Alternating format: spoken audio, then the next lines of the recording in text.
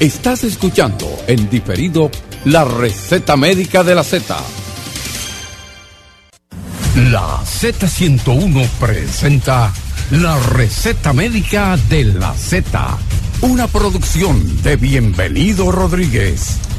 Ya son las 11:04. Saludos, buenos días, gracias por la permanencia en la sintonía, gracias por la permanencia en la sintonía con la Z101. Saludos a la alta gerencia de esta emisora, a don Bienvenido, doña Isabel, don Bienchi, que siempre ponen a la disposición del pueblo dominicano esta estación con los objetivos de informar, orientar y educar al pueblo dominicano. Miércoles, señores, miércoles cardiológico, 22 de noviembre, año 2023. Buenos días, doctora Mildred Iliana Ureña. Buenos días, Roberto. Buenos días al país y a todo el resto del mundo que nos escuchan en esta receta médica de la Z. Hoy tenemos un programa con dos invitados, como siempre. Tenemos un cardiólogo, al doctor Miguel Matos, quien vamos a hablar de ejercicio extremo, es qué tan saludables son extremarse en ejercicios. Y por supuesto tenemos aquí a un debutante en los medios de comunicación, a nuestro querido doctor Héctor Balcácer, quien nos va a dar más o menos una visión panorámica de la situación epidemiológica de nuestro país después de estas lluvias. Doctor, buenos días, y antes que todo vamos a darle un aplauso al doctor, a celebrar su cumpleaños con nosotros, vino a celebrarlo con nosotros. Él no ha dicho cuánto, pero yo asumo que hace ratito que ya nació. Sí, ya yo gano las elecciones. Exactamente. Ya yo gano las elecciones. Sí. Con la edad que tengo. Bien, pues felicidades, doctor. Para nosotros te deseamos lo mejor del mundo, junto a tus familiares, tu esposa y tus hijos y tus amigos, que te queremos. Y el pueblo dominicano, ya, porque ya tú eres una figura muy conocida y muy querida del pueblo por tus orientaciones, ¿no? Bueno, primero que nada agradecer por los buenos deseos de aquí en cabina, a las personas que forman parte de este espacio de la Z101 y sobre todo de lo que es la receta médica de la Z. Asimismo agradecer a las personas que continúan en sintonía y que verán el programa un poquitito más tarde, por lo menos el comentario que la parte que se encarga de los medios digitales de la Z101 va a subir, que siempre me sorprende. Ustedes creen que a ustedes que lo sorprenden, pero el que lo sorprenden es a mí. Señores, miren, tenemos una situación bastante compleja, bastante complicada. La República Dominicana acaba de recibir una de las precipitaciones, o sea, una de las cantidades de lluvias mayores que ha podido ser medidas en la historia republicana. Esto significa que en este momento los suelos están saturados. Estamos hablando de que cierne sobre nosotros, o sea, está pendiendo sobre nosotros un peligro inminente de que algunos procesos infecciosos pudieran aparecer en un futuro. Hay que llamar la atención de que algunas personas han esgrimido y han traído a colación el cambio climático. Ya lo hemos mencionado en anterioridad. Procesos infecciosos a los cuales el ser humano no se había expuesto a medida que vamos rompiendo y entrando a bosques y selvas, enfermedades a las cuales el ser humano no tenía anteriormente exposición, lo estamos logrando. El incremento de la tasa de natalidad en algunos lugares, a pesar de que algunos países desarrollados tienen una tasa de natalidad menor, hay que decir, señores, que ya superamos las 8,000 millones de personas en el mundo. Hay que decir, señores, también de que solamente había que observar la cantidad de desechos que flotaban en el río Osama y que flotaban detenidos por el puente flotante, fruto justamente de la inobservancia de las medidas de buena convivencia, no solamente para con nosotros, sino también para con el medio ambiente. El cambio climático, y mi madre Neri Esteves lo dice a cada rato, es un momento en el cual el planeta se está defendiendo. Lo hemos agredido tanto que el planeta está tratando justamente de hacernos entender que si continuamos por este trayecto, ni nosotros ni el planeta va a poder sobrevivir. La realidad es que nos encontramos ahora mismo en un momento en el cual enfermedades pueden aparecer como leptospira, dengue, malaria, procesos respiratorios, de la piel, oculares y gastrointestinales. Personas que en este momento en sus torres y en sus residenciales se sienten que están libres de cualquier tipo de peligro, permítanme decirles que no.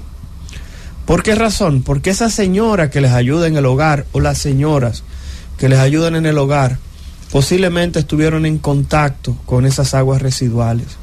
Posiblemente antes de ir a su casa a ayudarle con sus hijos y con el orden de sus pertenencias, esas personas tuvieron que lavar el interior de su agua, de su hogar, y sacar el agua, posiblemente con agua de alguna cañada o con algún agua que estaba almacenada y que usted no sabe la procedencia. Si esa acompañante, si esa ayuda en su hogar enferma, ¿usted cree que no le va a tocar colita?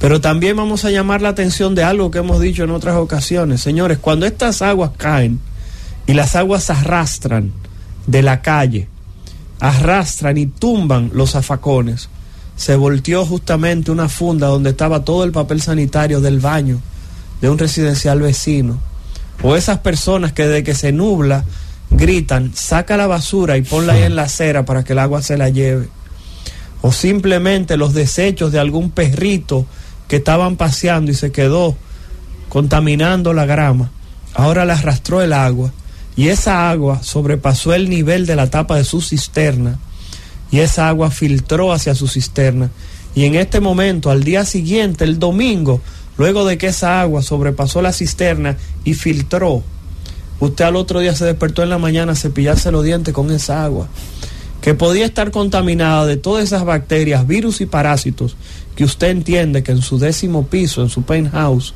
usted no tenía ningún tipo de riesgo.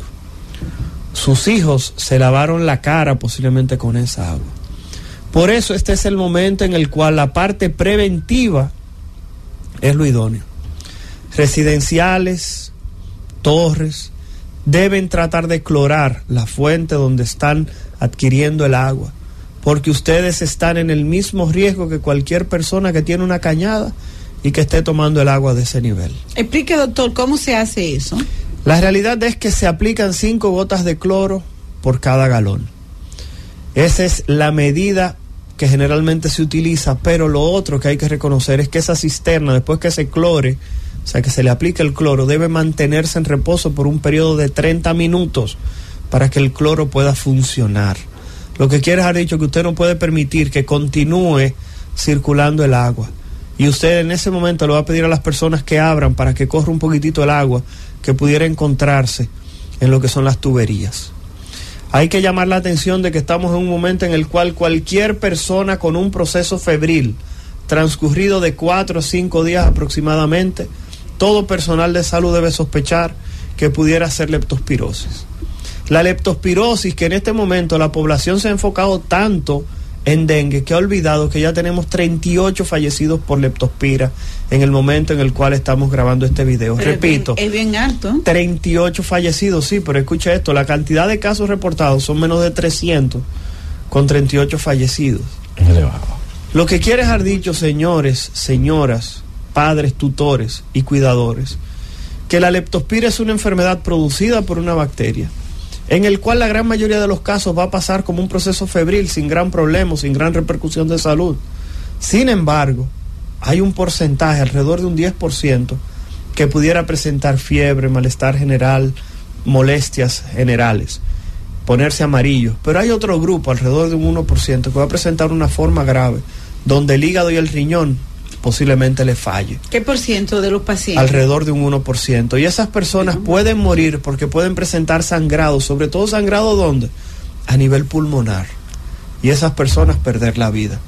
Señores, en este momento es preciso que nos mantengamos informados de las indicaciones de las entidades que están llamadas a hacerlo, el Ministerio de Salud Pública, el COE, Servicio Nacional de Salud, y deje de estar llevándose de aquellos posts que coloca alguien que de repente ahora es experto en salud, es experto en salubridad, es experto en lo que usted quiera. Señores, reconocer que el mayor valor que tiene cada ser humano o el mayor bien es su salud. Así que vamos a tratar de justamente prevenir enfermedades llevándonos de las recomendaciones de nuestras autoridades.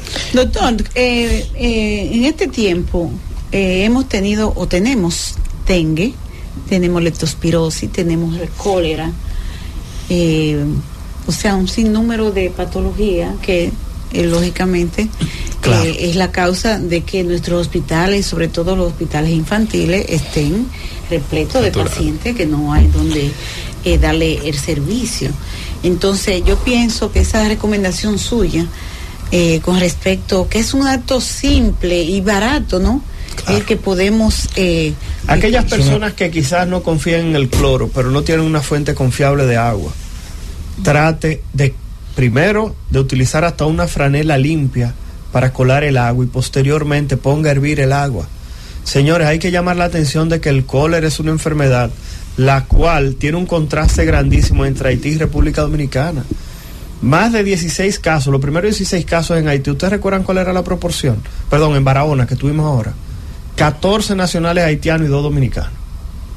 El Ministerio de Salud Pública, ¿qué hizo? Se piensa que la fuente es un río. Los primeros 16, aparecieron 10 posteriormente, recientes. ¿Y el número de fallecidos, doctor? Lo que pasa es que el número de fallecidos todavía, el Ministerio de Salud Pública no ha contabilizado que realmente todas las personas que murieron fue por cólera. Ok. Pero ¿qué ocurre? Cuando evaluamos esa parte, ¿qué hizo el Ministerio? Colocó 8 tinacos para que las personas no tuvieran que depender del agua del río. Señores, reconocer que tuvimos un brotecito de cólera en el río Isabela y eso se dejó de escucharse. ¿Por qué? Porque se hicieron las intervenciones del lugar, se colocó una fuente de agua que fuera potable y segundo, se aplicaron vacunas. Todavía en el país hay cerca de más de 7,000 dosis de vacunas que se van a aplicar en los lugares donde pudieran ocurrir brotes. Y el país se encuentra de cólera y el país se encuentra tratando de conseguir más por si ocurriese algún evento vinculado justamente a esta precipitación. Lo que pasa es que la protección es bastante buena, pero por 3 años. Pero por lo menos para el momento en el cual está ocurriendo el brote, es importante porque eso te reduce la posibilidad de que las personas enfermen y puedan morir. Y entonces, ¿qué haces? Retrasas o simplemente controlas el evento. Pero lo que mencionaba, es importantísimo porque mira, yo no sabía eso. Claro, pero vamos a hablar de esto, de otra situación. Señores, dengue, malaria, zika, chikungunya que pudieran aparecer. ¿Cuál es el inconveniente? El inconveniente es que eso no va a ser de inmediato, porque hay que esperar ahora que el mosquito complete el ciclo de vida. Estamos hablando de 2 a 3 semanas y las temperaturas continúan altas, las cuales gracias a Dios han bajado un poco. Pero ¿cuál es el problema de este evento? El problema es que ustedes vieron el esfuerzo que hizo la población y hay que llamar la atención de que la población, cuando vio que los casos de dengue se pusieron en sus buenas y los medios comenzaron a apoyar una campaña de información tratando de que se eliminaran los criaderos, se eliminaron.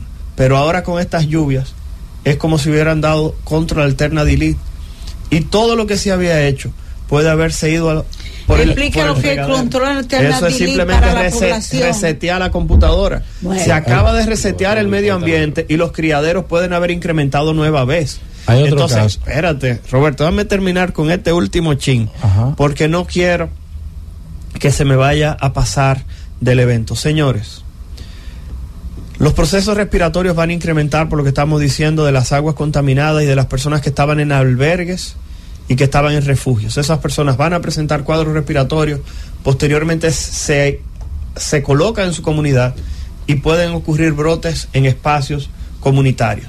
Pero Roberto, ¿tú sabes qué pasa en las próximas semanas aquí en República Dominicana?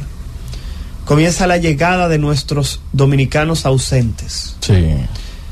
Ya en los Estados Unidos hay estados donde están cayendo nevadas, las temperaturas comenzaron a bajar. ¿Qué favorece la disminución de las temperaturas? La aparición de cuadros respiratorios. Las personas que van a venir de los Estados Unidos, así como de Europa, en las próximas semanas van a traer divisas, van a traer sonrisas, van a traer alegrías, regalos, pero también van a traer sus procesos respiratorios con ellos. Por eso el llamado tiene que ser a la población dominicana que nos va a visitar.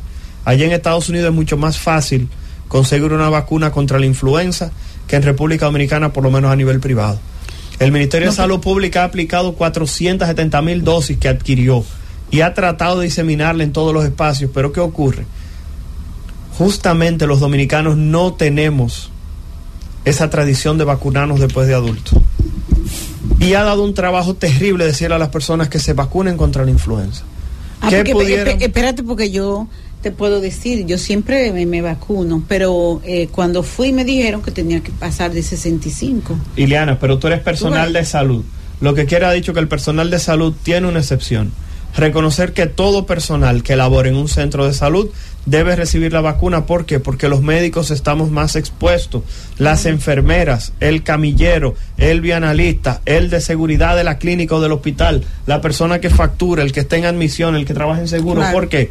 Porque todo el que trabaja en un ambiente hospitalario debe recibirlo.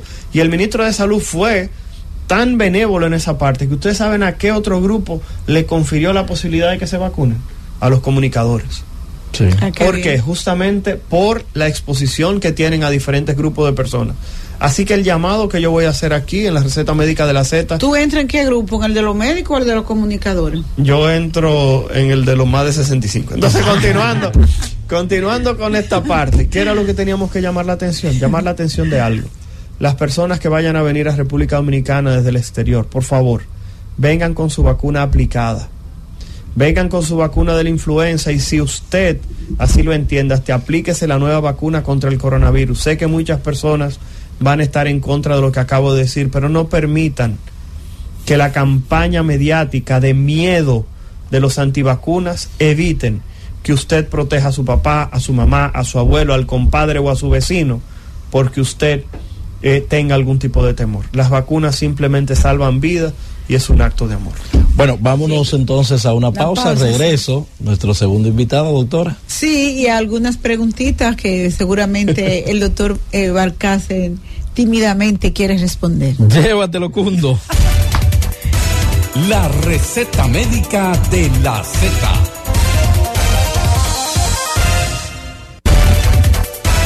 Y ahora continuamos con la receta médica de la Z. Ya son las 11:25. Continuamos en la receta médica de la Z. A través de la inmensa Z101, señores, donde todo comienza, prosigue y nunca termina. Canal 110 de Claro y 90 de Altiz.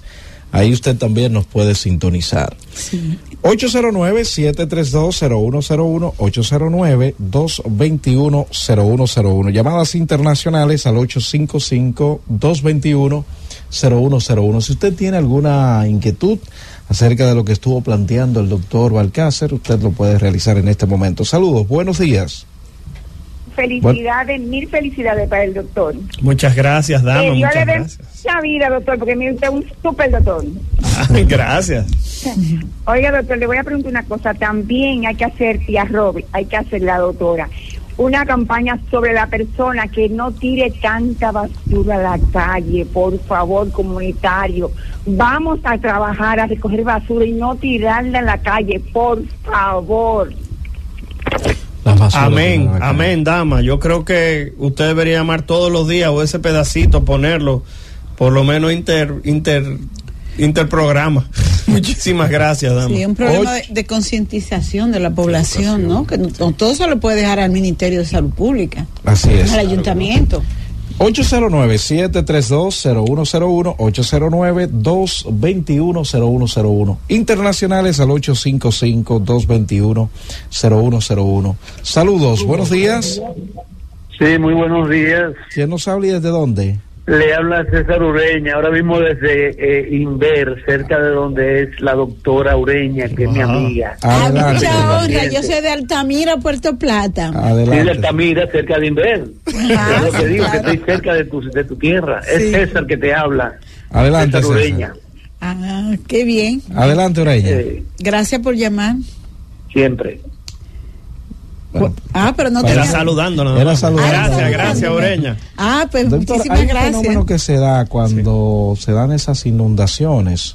Algunos niños y ya personas poco más adultas que salen a bañarse a los charcos de agua, como vimos uno exhibiéndose en la Luperón. Tomando alcohol con botes de ron. Sí, parecía una piscina. No, pero y mira, que creo que fue por esa zona que apareció la boa colombiana muerta, ¿verdad? Sí. Bueno, adelante. Mira, una serpiente que apareció. La realidad era boa. Sí, era una boa. Sí. La realidad es que no podemos olvidar que este tipo de agua, como mencionamos anteriormente, estaba arrastrando toda la suciedad que se encontraba en la grama, en los zafacones que se voltearon, en las fundas de basura que estaban en el medio y todos los desechos que usted se puede imaginar de perros, gatos, ratones, chivos, los caballos que transitan por ahí, exactamente. Entonces la realidad es que esas personas pudieran presentar, como mencionamos anteriormente, problemas oculares, cutáneos, problemas gastrointestinales y problemas respiratorios, porque muchas veces olvidamos que hay virus que están justamente en ese tipo de lugar. Posteriormente, y era lo que estamos mencionando, si usted de 4 a 5 días posterior de este tipo de proceso tiene un cuadro febril, trate de buscar asistencia médica. Muchas personas, como dije ahorita, que estaban en torres residenciales, que entienden que no tenía ningún tipo de riesgo. Roberto, permíteme decirte que muchas personas tuvieron que mover sus vehículos porque el parqueo soterrado de su torre estaba en ese momento inundándose. Y muchas personas la vimos con agua hasta las pantorrillas, hasta las rodillas. Y si usted tenía algún tipo de cortadita, esa agua sucia que bajó y estaba llenando su parqueo, usted pudo haber entrado en contacto con una leptospira. Reconocer, vuelvo y repito, que no retrase la búsqueda de asistencia médica por remedios naturales. No retrase la búsqueda de asistencia médica porque un vecino le pasó algo similar y usted está tomando lo mismo que él. ¿Por qué razón? Porque hay que llamar la atención de que hay procesos que si usted no lo trata a tiempo pueden tener una repercusión importante sobre su vida, en la cual usted puede quedar con algún tipo de secuela o simplemente perderla. Tratemos de mantener la cordura en este tipo de eventos, mantener la información por parte de los organismos oficiales y buscar, repito, ayuda. Inmediatamente comienzan a aparecer los síntomas de fiebre o malestar. Bien. Doctora Milder. Nada, pues queremos despedir al doctor Balcácer para que se vaya a celebrar su cumpleaños, ¿no? Con sus familiares. Y para nosotros expresarte que es un placer siempre tenerte aquí en esta orientación a la población dominicana, con tus comentarios siempre muy atinados. Y como dirían los gringos, ¿no? All day. Absolutamente.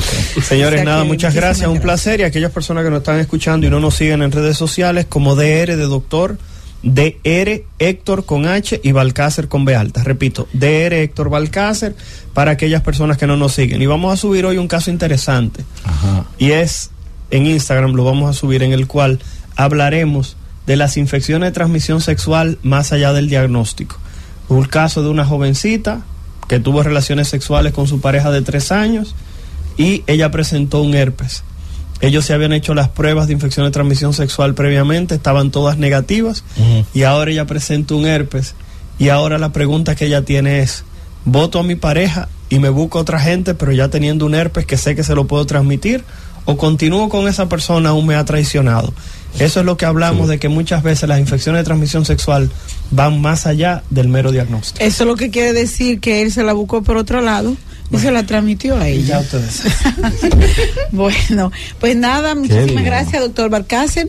Vamos a continuar con nuestro programa con el doctor Víctor Matos, quien es cardiólogo, internista, y además de eso es ecocardiografista.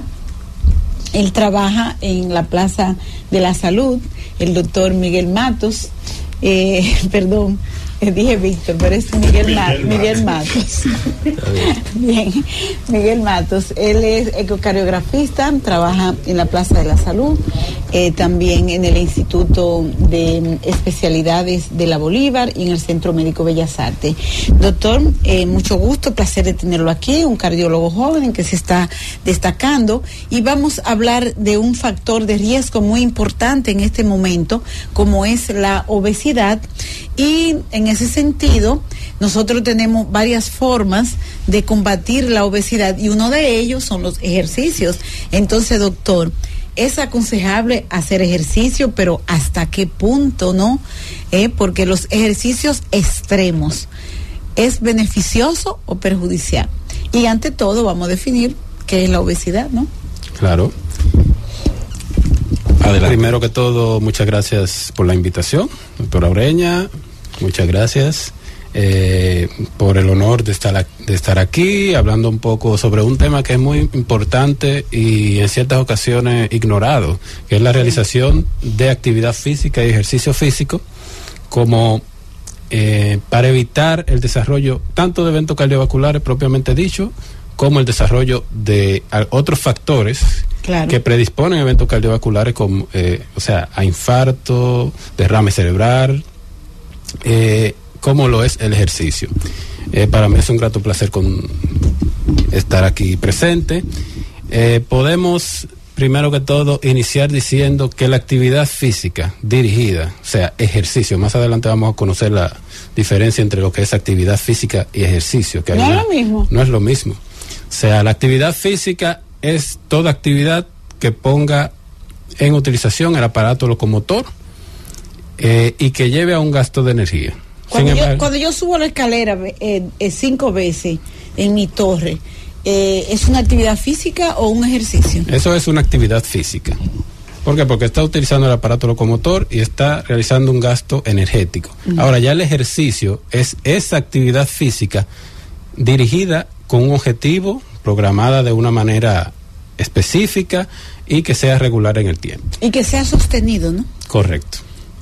Ok, porque eso es muy importante. La gente siempre le dice a uno, no, pero yo hago muchísimo ejercicio, porque yo camino muchísimo a mi trabajo.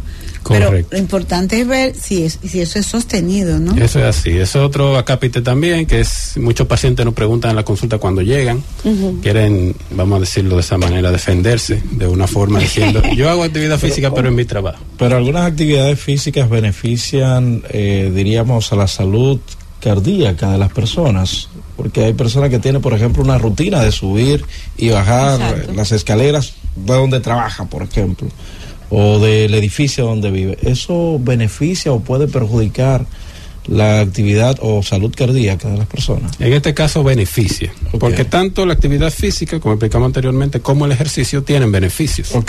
El ejercicio un poco más. Entonces, la actividad física, hay incluso estudios extranjeros, por ejemplo, realizados en Londres, donde se evalúa los trabajadores del sistema de transporte, por ejemplo.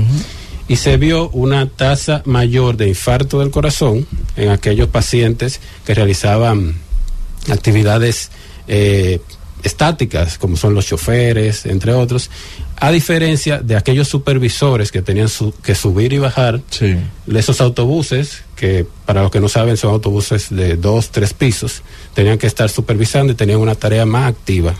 Al igual que como se vio en los pacientes o personas que trabajan en el sistema de correo, los que tenían una actividad oficinista, de manejo de papel sentado en el escritorio de computadora, tenían una mayor probabilidad de desarrollar eventos cardiovasculares que cuando los comparábamos con los de labor de campo, en este caso los que entregan el correo, los que se tienen que movilizar. Exacto, correcto.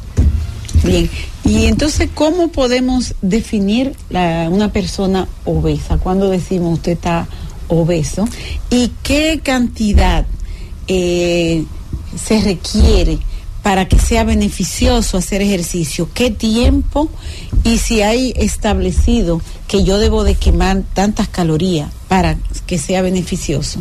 Sí, correcto. Definimos la obesidad y el sobrepeso principalmente con una herramienta que tenemos en la consulta que se llama el cálculo del índice corporal, que vamos a utilizar 2 medidas, la altura del paciente y el peso en kilogramos. Entonces, la altura en metro, ¿no? Sí. Entonces, de acuerdo a el número que nos dé, pues vamos a tener los pacientes en sobrepeso. También hay un infrapeso, pero en este caso no es lo que estamos hablando. Sobrepeso, obesidad grado 1, grado 2 y la obesidad mórbida, que son los valores más altos. Entonces, la actividad física recomendada a nivel internacional y por la OMS requiere la realización por lo menos de 30 minutos 5 veces a la semana, que es un total de 150 minutos por semana. 30 minutos 5 veces 5 veces por semana mínimo. Si se supera ese número, mejor todavía, de una actividad moderadamente intensa. Una actividad moderadamente intensa es, por ejemplo, caminar a paso doble, trotar, como se dice. Sí, incluso sin trotar. Por ejemplo, caminar, ¿no? Exacto, caminar un poco rápido, ya si el físico lo permite. Por ejemplo, una persona con un grado de obesidad, preferimos disminuir el peso antes de una actividad más intensa para que no se le maltrate las articulaciones, no vayan a presentar síntomas propios del estado. Y si no se puede realizar podemos realizar una actividad más intensa, por ejemplo, 25 a 30 minutos 3 veces por semana, ya sea trotar, correr, ciclismo, natación intensa, entre otras, que podemos identificarla así rápidamente sabiendo de que una actividad moderada es aquella que el paciente va a percibir que el corazón está trabajando, sí, pero que no le molesta. Por ejemplo, estamos realizando y podemos hablar. Okay, sale la voz. Y una actividad más intensa ya cuando el paciente se le dificulta un poco establecer una conversación. Claro, ahí siempre hay que establecer cuando eso es patológico o del estado físico del paciente, a cuando nos va a llevar a saber cuándo es actividad intensa. Claro. Hay personas que a veces, ya en el punto de esto de la obesidad que están tocando, doctor, que lo que ellos han acumulado durante años quieren perderlo en cuestiones de días o semanas. Exacto. Y eso le crea cierta ansiedad y quizás eso pueda llevarlos a ellos a romper el esquema de la actividad moderada y llevarla a una actividad intensa, y eso me imagino que puede desembocar en ciertas situaciones de salud para ellos. Sí, en este caso es importante conversar con su médico. Por ejemplo, una persona ya con obesidad mórbida no puede iniciar a correr o a realizar una actividad intensa porque se va a lastimar, o puede presentar incluso algo que estaba escondido y desarrollar un evento cardiovascular. Sí. En este caso, lo que se hace es que se recomienda, puede ser en conjunto con un médico especialista de nutrición, sí, a que ese paciente trate de llegar lo más que se pueda a su peso ideal y prepararle una rutina. Por ejemplo, si le queda cerca el malecón, vamos a comenzar caminando lento, 5 veces por semana, media hora. Vamos a comenzar paseando la mascota, y luego a medida que vaya tolerando eso, vaya mejorando lo que se llama la capacidad funcional, que es la capacidad que tenemos de hacer un ejercicio sin cansarnos tanto o de tolerarlo por el cansancio normal que vaya a presentar, y podemos ir graduando eso. Pero nunca se recomienda una actividad tan intensa y menos de manera brusca. Siempre hay que tener una preparación. El estiramiento es muy importante en estos casos para evitar lesiones, cierto, entre otros factores. Cierto. Ha habido ocasiones, lo hemos visto, en que en algunas actividades que se han realizado hay personas que han colapsado. Inclusive yo recuerdo hace unos años que falleció una persona en el Cibao, que era como una caminata o una carrera, algo así. Yo recuerdo que falleció. Sí. Y anoche casualmente yo estaba en una actividad académica y se mencionó el caso de una carrera que implica muchos kilómetros a recorrer.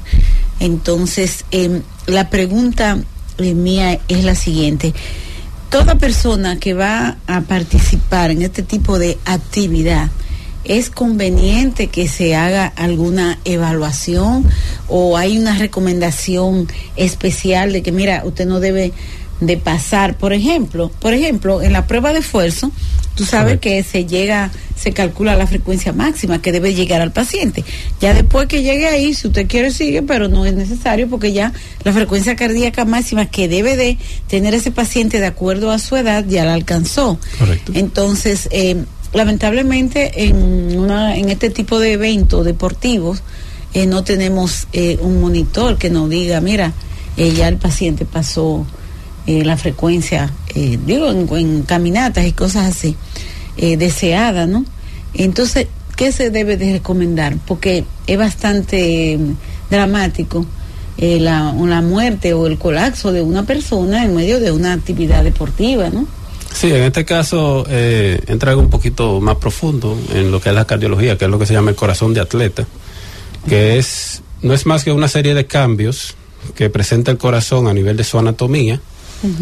Principalmente eso es en los atletas de alto rendimiento, ¿verdad? Puede presentar un aumento de la masa cardíaca, o sea, del grosor de las paredes. Hipertrofia, ¿no? Sí, aumento de la masa muscular. Correcto. Y de cada una de sus cavidades, o sea, de las partes del corazón, en hasta un 20%. Siempre hay que estar monitorizando, ya para uno saber cuándo entra dentro del rango patológico, que sería ya lo que tenemos establecido normalmente. Exacto. Es bueno siempre que el paciente se evalúe, principalmente ahí viene un corte de la edad, menor de 35 años, mayor de 35 años. Por ejemplo, en los menores de 35 años, hay que identificar principalmente anomalías como son las cardiopatías congénitas, que son anomalías del corazón con las que se nace. Exacto. Algunas que pueden llevar a un aumento de las presiones dentro del corazón, algunas incluso que pueden llevar al desarrollo de arritmias, como son algunas enfermedades ya de la estructura microscópica del corazón, como son la canalopatía, que pueden producir unas arritmias que incluso en algunos casos pueden ser fatales. O el sistema eléctrico, ¿no? Correcto. Que no ha sido detectado. Exacto. Por eso es importante el chequeo, porque en una simple evaluación, en un electro, yo te puedo decir, mira, este paciente tiene un síndrome de Brugada. Exacto. Este paciente tiene un Wall Parkinson White, o sea, tiene patologías eléctricas que pueden predisponer a que el paciente haga un evento, ¿no? Y eso con un simple electro se determina. Correcto, es así.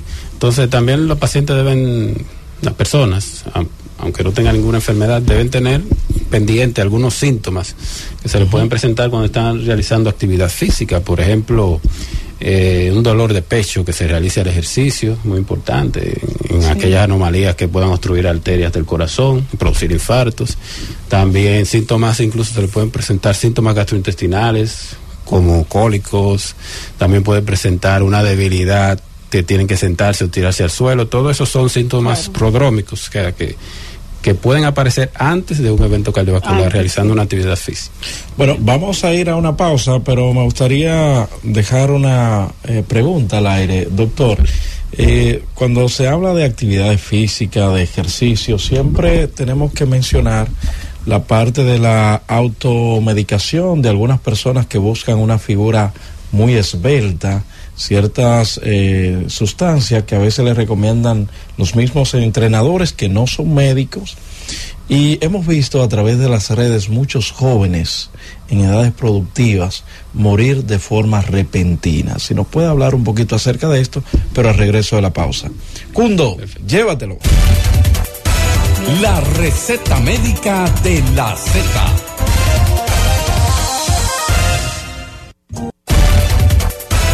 Y ahora continuamos con la receta médica de la Z.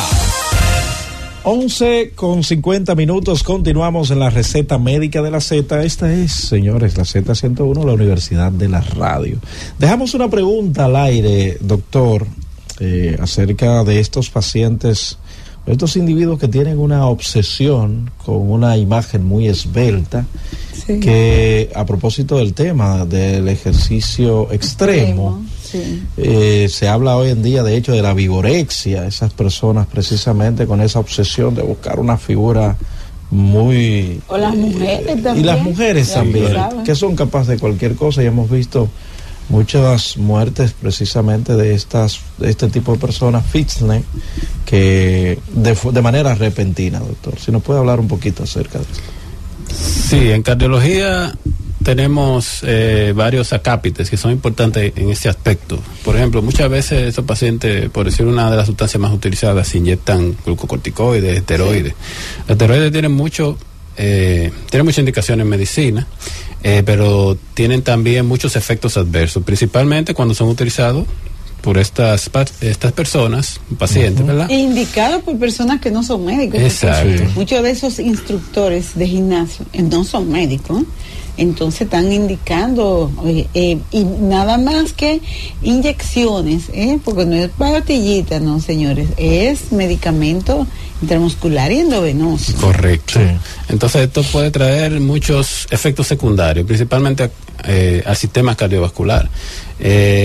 Por ejemplo, los pacientes pueden presentar retención de líquidos, pueden presentar una patología ya que estaba calladita por ahí, descompensación de las mismas. Estos pacientes suelen hacer también un ejercicio desproporcionado, no guiado médicamente. No se han chequeado, muchas veces tienen algo de base, como mencionábamos. Hay una enfermedad que es prácticamente la más temida cuando hablamos de ejercicio, que es lo que es la miocardiopatía hipertrófica, que puede llevar a una muerte súbita. Eso quiere decir un paciente, muchos hemos escuchado de grandes atletas que presentan un paro cardíaco, como se escucha por ahí en la población. Yo tuve hace unos meses, lamentablemente, un muchacho joven con una cardiomopatía hipertrófica del deporte, o sea, un corazón hipertrófico por el uso de esteroides y de ejercicios, y lamentablemente el joven entró en un proceso de falla y de descompensación y fue hasta que finalmente falleció. Un muchacho muy bien joven, ¿no? También, y todas estas sustancias están relacionadas directamente con el desarrollo de otras enfermedades cardiovasculares que predisponen también a los eventos, dígase, derrame cerebral, infarto agudo al miocardio, o sea, infarto cardíaco. Claro. O sea, ellos predisponen a hipertensión. El que usa esteroides fácilmente desarrolla una hipertensión, y una hipertensión estadio 2, 3, etapa 3, sí. También desarrollan diabetes, todo el sistema hormonal se altera. Claro. Puede presentar trastornos endocrinos, pueden hacer un Cushing medicamentoso, que ya son... síndrome de Cushing. Sí, claro. Correcto. El perfil lipídico se altera, o sea, las grasas, y como todos sabemos, tener la grasa alta evoluciona... Exacto, evoluciona a infarto, evoluciona a eventos cardiovasculares mayores. Sí, eso es importante que la gente sepa, que los esteroides tienen sus indicaciones y son muy buenos cuando son usados de manera adecuada. Correcto. Pero cuando es utilizado, es indicado por personas que ni siquiera son médicos, y a veces los mismos médicos tienen todos sus efectos secundarios, ¿no? Como tú dijiste, hipertensión, síndrome de Cushing, alteraciones endocrinológicas, retención de sodio, agua. O sea que los esteroides es un arma de doble filo que hay que saberla usar. Así es. Y como sabemos, está muy frecuente, lamentablemente, en la sociedad, que vemos pacientes jóvenes que presentan una muerte súbita. No podemos asegurar siempre que es de origen cardíaco, pero como hemos visto en los últimos años, esas enfermedades que ya eran de los pacientes adultos, mayores de 45, 50 años, ha venido disminuyendo en edad, como es la hipertensión. Ya todos tenemos muchísimos pacientes hipertensos jóvenes por debajo de 35 años, que no le encontramos una causa secundaria. Bueno, vamos a tomar algunas llamadas antes de despedir el espacio. Saludos, buenos días. Buenos días. Sí, buenos días. ¿Quién nos habla y desde dónde? Sí, del sector Arroyo Hondo. Sí, adelante. Yo quiero saber si una persona de 80 años puede hacer ejercicio en una caminadora. Ok, 80 años, sí, puede hacer. Muy buena pregunta. Claro. Sí, lo puede realizar, pero va a depender de varios factores. Primero, yo les recomiendo que visite a su médico y que vean y estén seguros que está en óptimas condiciones para realizarlo, que su presión no le está bajando mucho, ya sea con el tratamiento, porque la maneje baja, que esté controlada, porque los ancianos también tienen la desventaja que siempre tenemos que estar pendientes sobre lo que puede desarrollar también una caída con el paso. Ya con la edad es un poquito difícil mantener el equilibrio, las articulaciones están un poquito más débiles. Es así. Entonces, no queremos caídas en pacientes ancianos, porque ya ahí viene entonces la invalidez, la disminución de la calidad de vida, la cirugía, que es más difícil programarla y llevarla a cabo, etcétera, etcétera. Saludos, buenos días. Buenos días. ¿Quién nos habla y desde dónde? Yo soy Luis, soy de San Cristóbal. Adelante. Quiero preguntarle algo que estaba pasando. Tiene que bajar baja un poquitito el volumen para poderle entender. Adelante. Estoy el día normal, con mi respiración, mi funcionamiento, lo tengo todo normal. Pero cuando yo me acuesto, como que empiezo a sentir el sueño, que ya tengo una primera fiesta, mi respiración como que cambia. Como que ahí como que se detiene y después repito como que estoy dando fuerte. Como que se detiene y después el muy fuerte y hasta mucho más que antes. Bueno, no se oye bien, pero lo que yo entendí que él de día estaba bien, pero que cuando se acuesta, como que él siente que el corazón se detiene y sigue, algo así, como irregularidades en su corazón. Sí, hay muchos factores. Por ejemplo, si él lo siente y ya por su edad, me imagino, no sé si estar en obesidad, sobrepeso, ya puede indicar una enfermedad cardiovascular. Muchas veces estamos sanos, hay pacientes sanos, obesos, sobrepeso, que pueden presentar lo que llamamos la apnea del sueño. Muchas veces es un síntoma que indica la pareja. Exacto. Él está durmiendo y se le para la respiración y yo creo que se fue y vuelve y reinicia. Entonces la apnea del sueño, al igual que la hipertensión, la diabetes, el colesterol alto es un predictor de eventos cardiovasculares y un factor de riesgo cardiovascular. Exacto. Entonces, es muy bueno chequearle cómo está su sistema eléctrico, tal vez algún estudio de Holter, algún estudio más específico para ver por qué él se acuesta. Cuando nos acostamos, predomina lo que se llama el tono vagal. Va a haber una bradicardia que se espera en pacientes sanos, Sí. pero ya cuando se siente, ya cuando hay síntomas, hay que revisar. Yo les recomiendo que acuda a su cardiólogo para una mejor valoración presencial y así cualquier duda se le aclara. Exacto. Saludos, buenos días. Roberto, buenos días, Santana de la Florida. Adelante, Santana. Roberto, yo te voy a hacer una pregunta al doctor, pero déjame explicarle lo que me pasó a mí esta mañana. Yo manejo un camión y esta mañana yo me quedé sin combustible. Ajá. Y yo tuve que caminar como una milla más o menos para ir a buscar combustible. Yo tengo un dolor en el nervio ciático hace mucho tiempo. Y esta mañana, después de caminar esa milla, yo no me he vuelto ya a sentir el dolor más. La pregunta mía es, ¿cómo se cura la grasa corporal? La grasa corporal. ¿Cómo desaparece, me imagino? Bueno, realizando ejercicio, actividad física dirigida, dieta hipocalórica, o sea, controlar la boca, saludable, ¿verdad? ¿no? Dieta saludable, asistencia nutricional. Entonces, tal vez usted está describiendo un buen beneficio. Hay muchos beneficios del ejercicio y la actividad física, aparte del sistema cardiovascular. Por muchos mecanismos a nivel cardiovascular, incluso le mejoran las arterias que llevan la sangre al corazón, se ponen un poquito más grandes, se desarrollan nuevas. Otro muy interesante es que disminuye el desarrollo de por ejemplo, un infarto. Cuando se rompe una placa de colesterol, que ahí que vienen los infartos, sí, también hace que esa rotura sea un poquito más estable. Hay muchísimo. Claro. También, aparte de ese otro efecto que él mencionó, vamos a tener que hay efectos en el sistema inmunológico. Por ejemplo, aumenta la liberación de muchas cosas buenas que nos protegen. Claro. Incluso se ha demostrado que hay una disminución en el desarrollo. Gracias por escucharnos. Sigue conectado. Z